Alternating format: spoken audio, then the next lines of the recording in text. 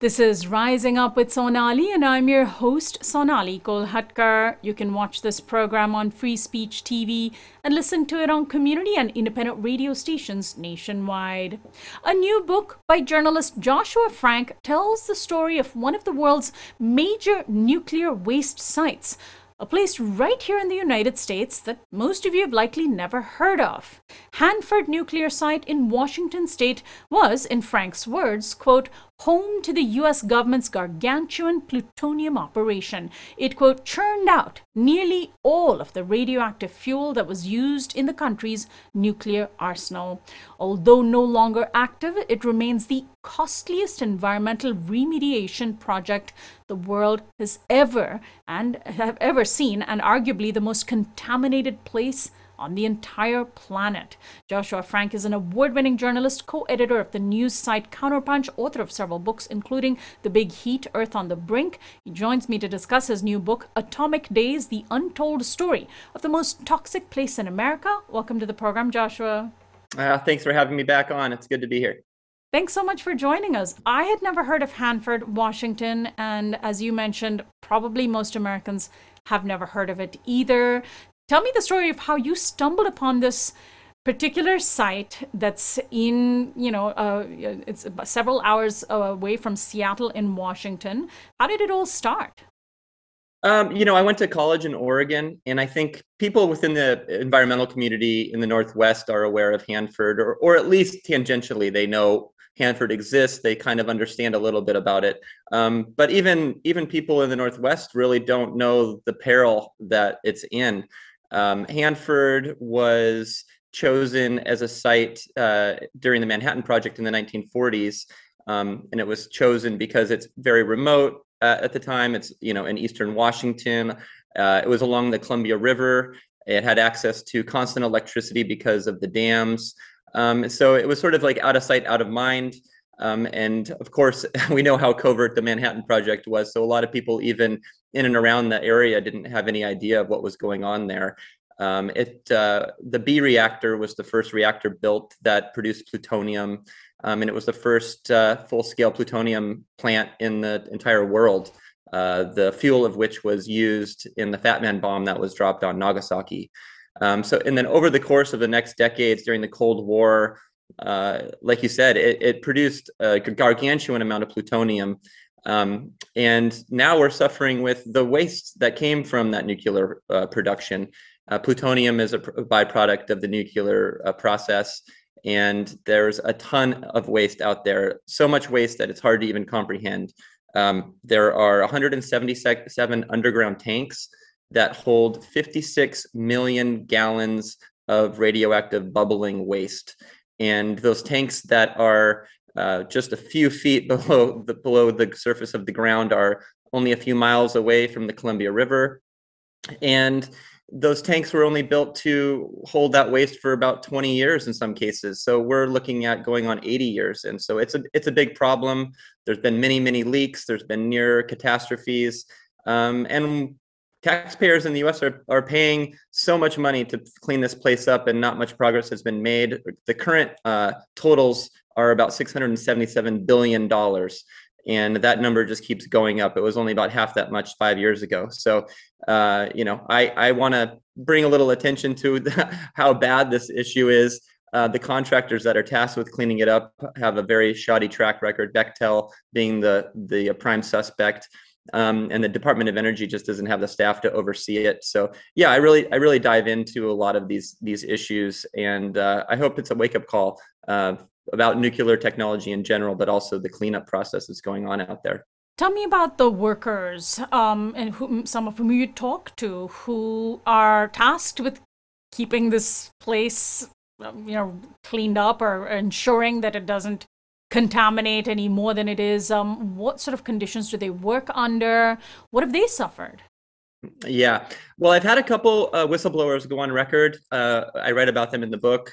And I wrote pieces for Seattle Weekly a number of years ago about a couple in particular. One, Donald Alexander, who is a top-level, now retired DOE scientist. And what he said was absolutely startling to me. He talked about how the DOE is understaffed. This is the Department of Energy. This is this Department of Energy doesn't have enough technical staff to manage the project, and they are under extreme, working conditions. The workers that are on the ground obviously are working in some of the most toxic environments that are in, anywhere.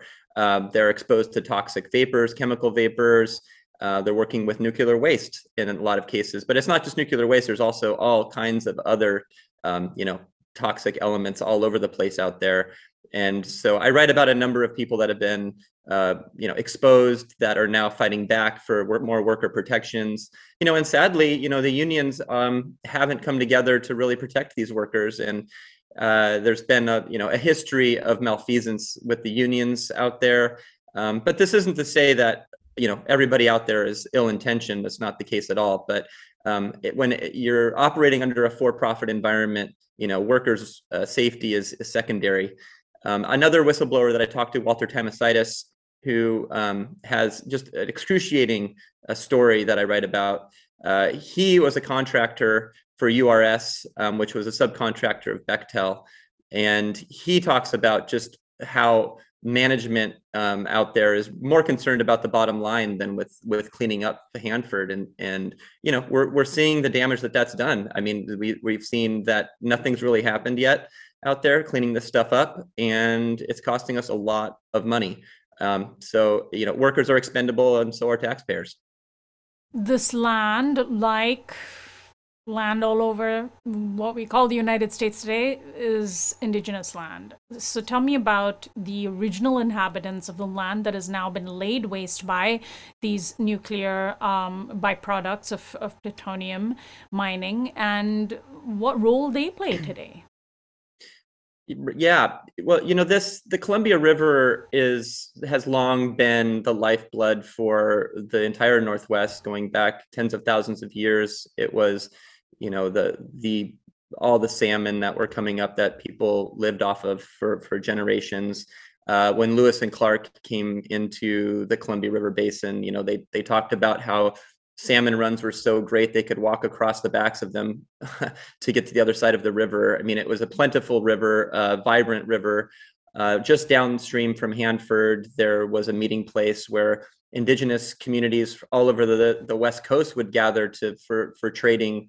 So there's a long history there. Most recently, with the Hanford project, the Yakima Nation has been integrally involved. They were originally removed, so were the Nez Perce from this area, to erect this atomic beast.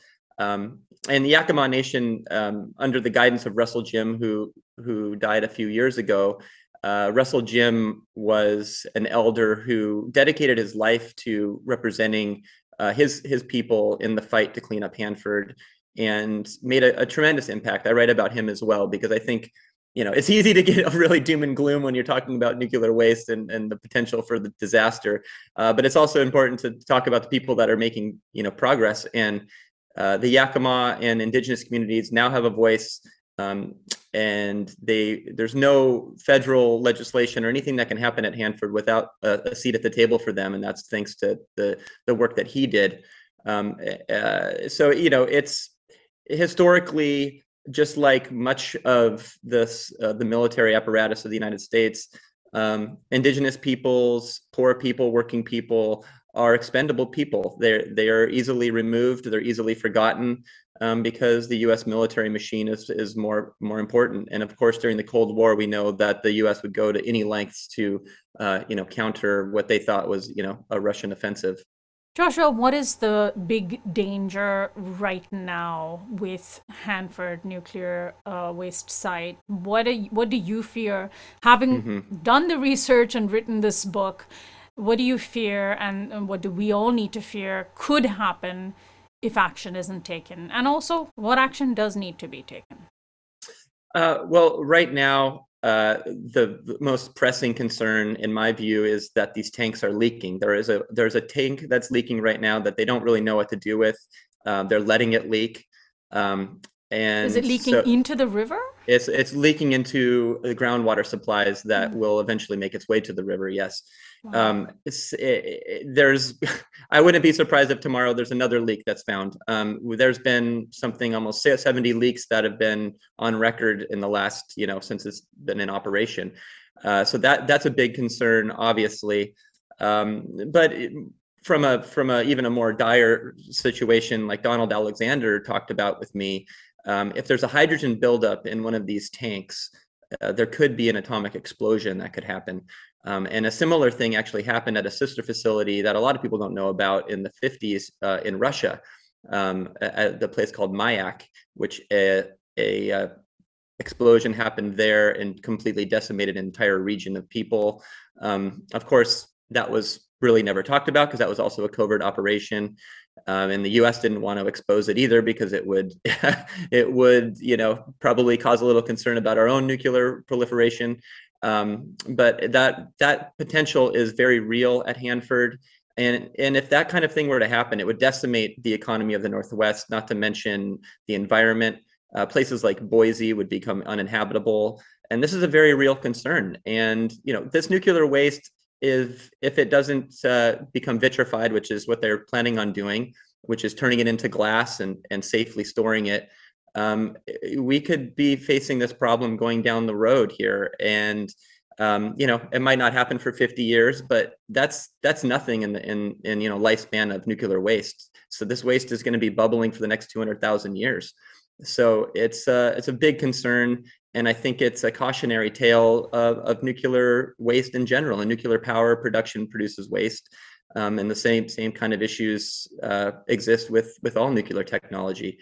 So what can we do? There's a lot of groups, and I'm sorry. Just one point. When you say all nuclear technology, currently, in the wake of communities looking for solutions to climate change, nuclear is often touted as a clean energy. Does Hanford hold any lessons for that? Even though, of course, the plutonium mined from Hanford was for nuclear weaponry. Yeah. Well, I think it's without getting too technical about the science, in order to produce plutonium, you have to have a nuclear reaction in a nuclear reactor. There was 9 nuclear reactors at Hanford. Instead of producing nuclear energy, it was producing plutonium. Plutonium's a byproduct, just like CO2 is a byproduct of burning fossil fuels. So in a power plant, nuclear power plants that operate today, they also produce plutonium and nuclear waste. That plutonium has a 250,000 year lifespan. So you have to put that somewhere safely and store it indefinitely, right? So it's still a problem. Obviously, they've come a long way in dealing with nuclear waste, but there's no way to keep nuclear waste safe for that long of a period of time. I mean, to put it in perspective, humans have only been roaming the earth for 60,000 years or so, right? So what are you going to do for 100,000 years? And aside from the problem of nuclear waste, what it could do, or plutonium in particular, due to the environment, it also can be used in nuclear weapons. So governments have a reason to keep this stuff safe. And how are you going to do that over that long period of time? So I think it's really important that people are concerned about it, and definitely Hanford poses some lessons for us there. And then really quickly on nuclear power too. I mean, I could go on and on and on, but the mining of uranium is very carbon intensive.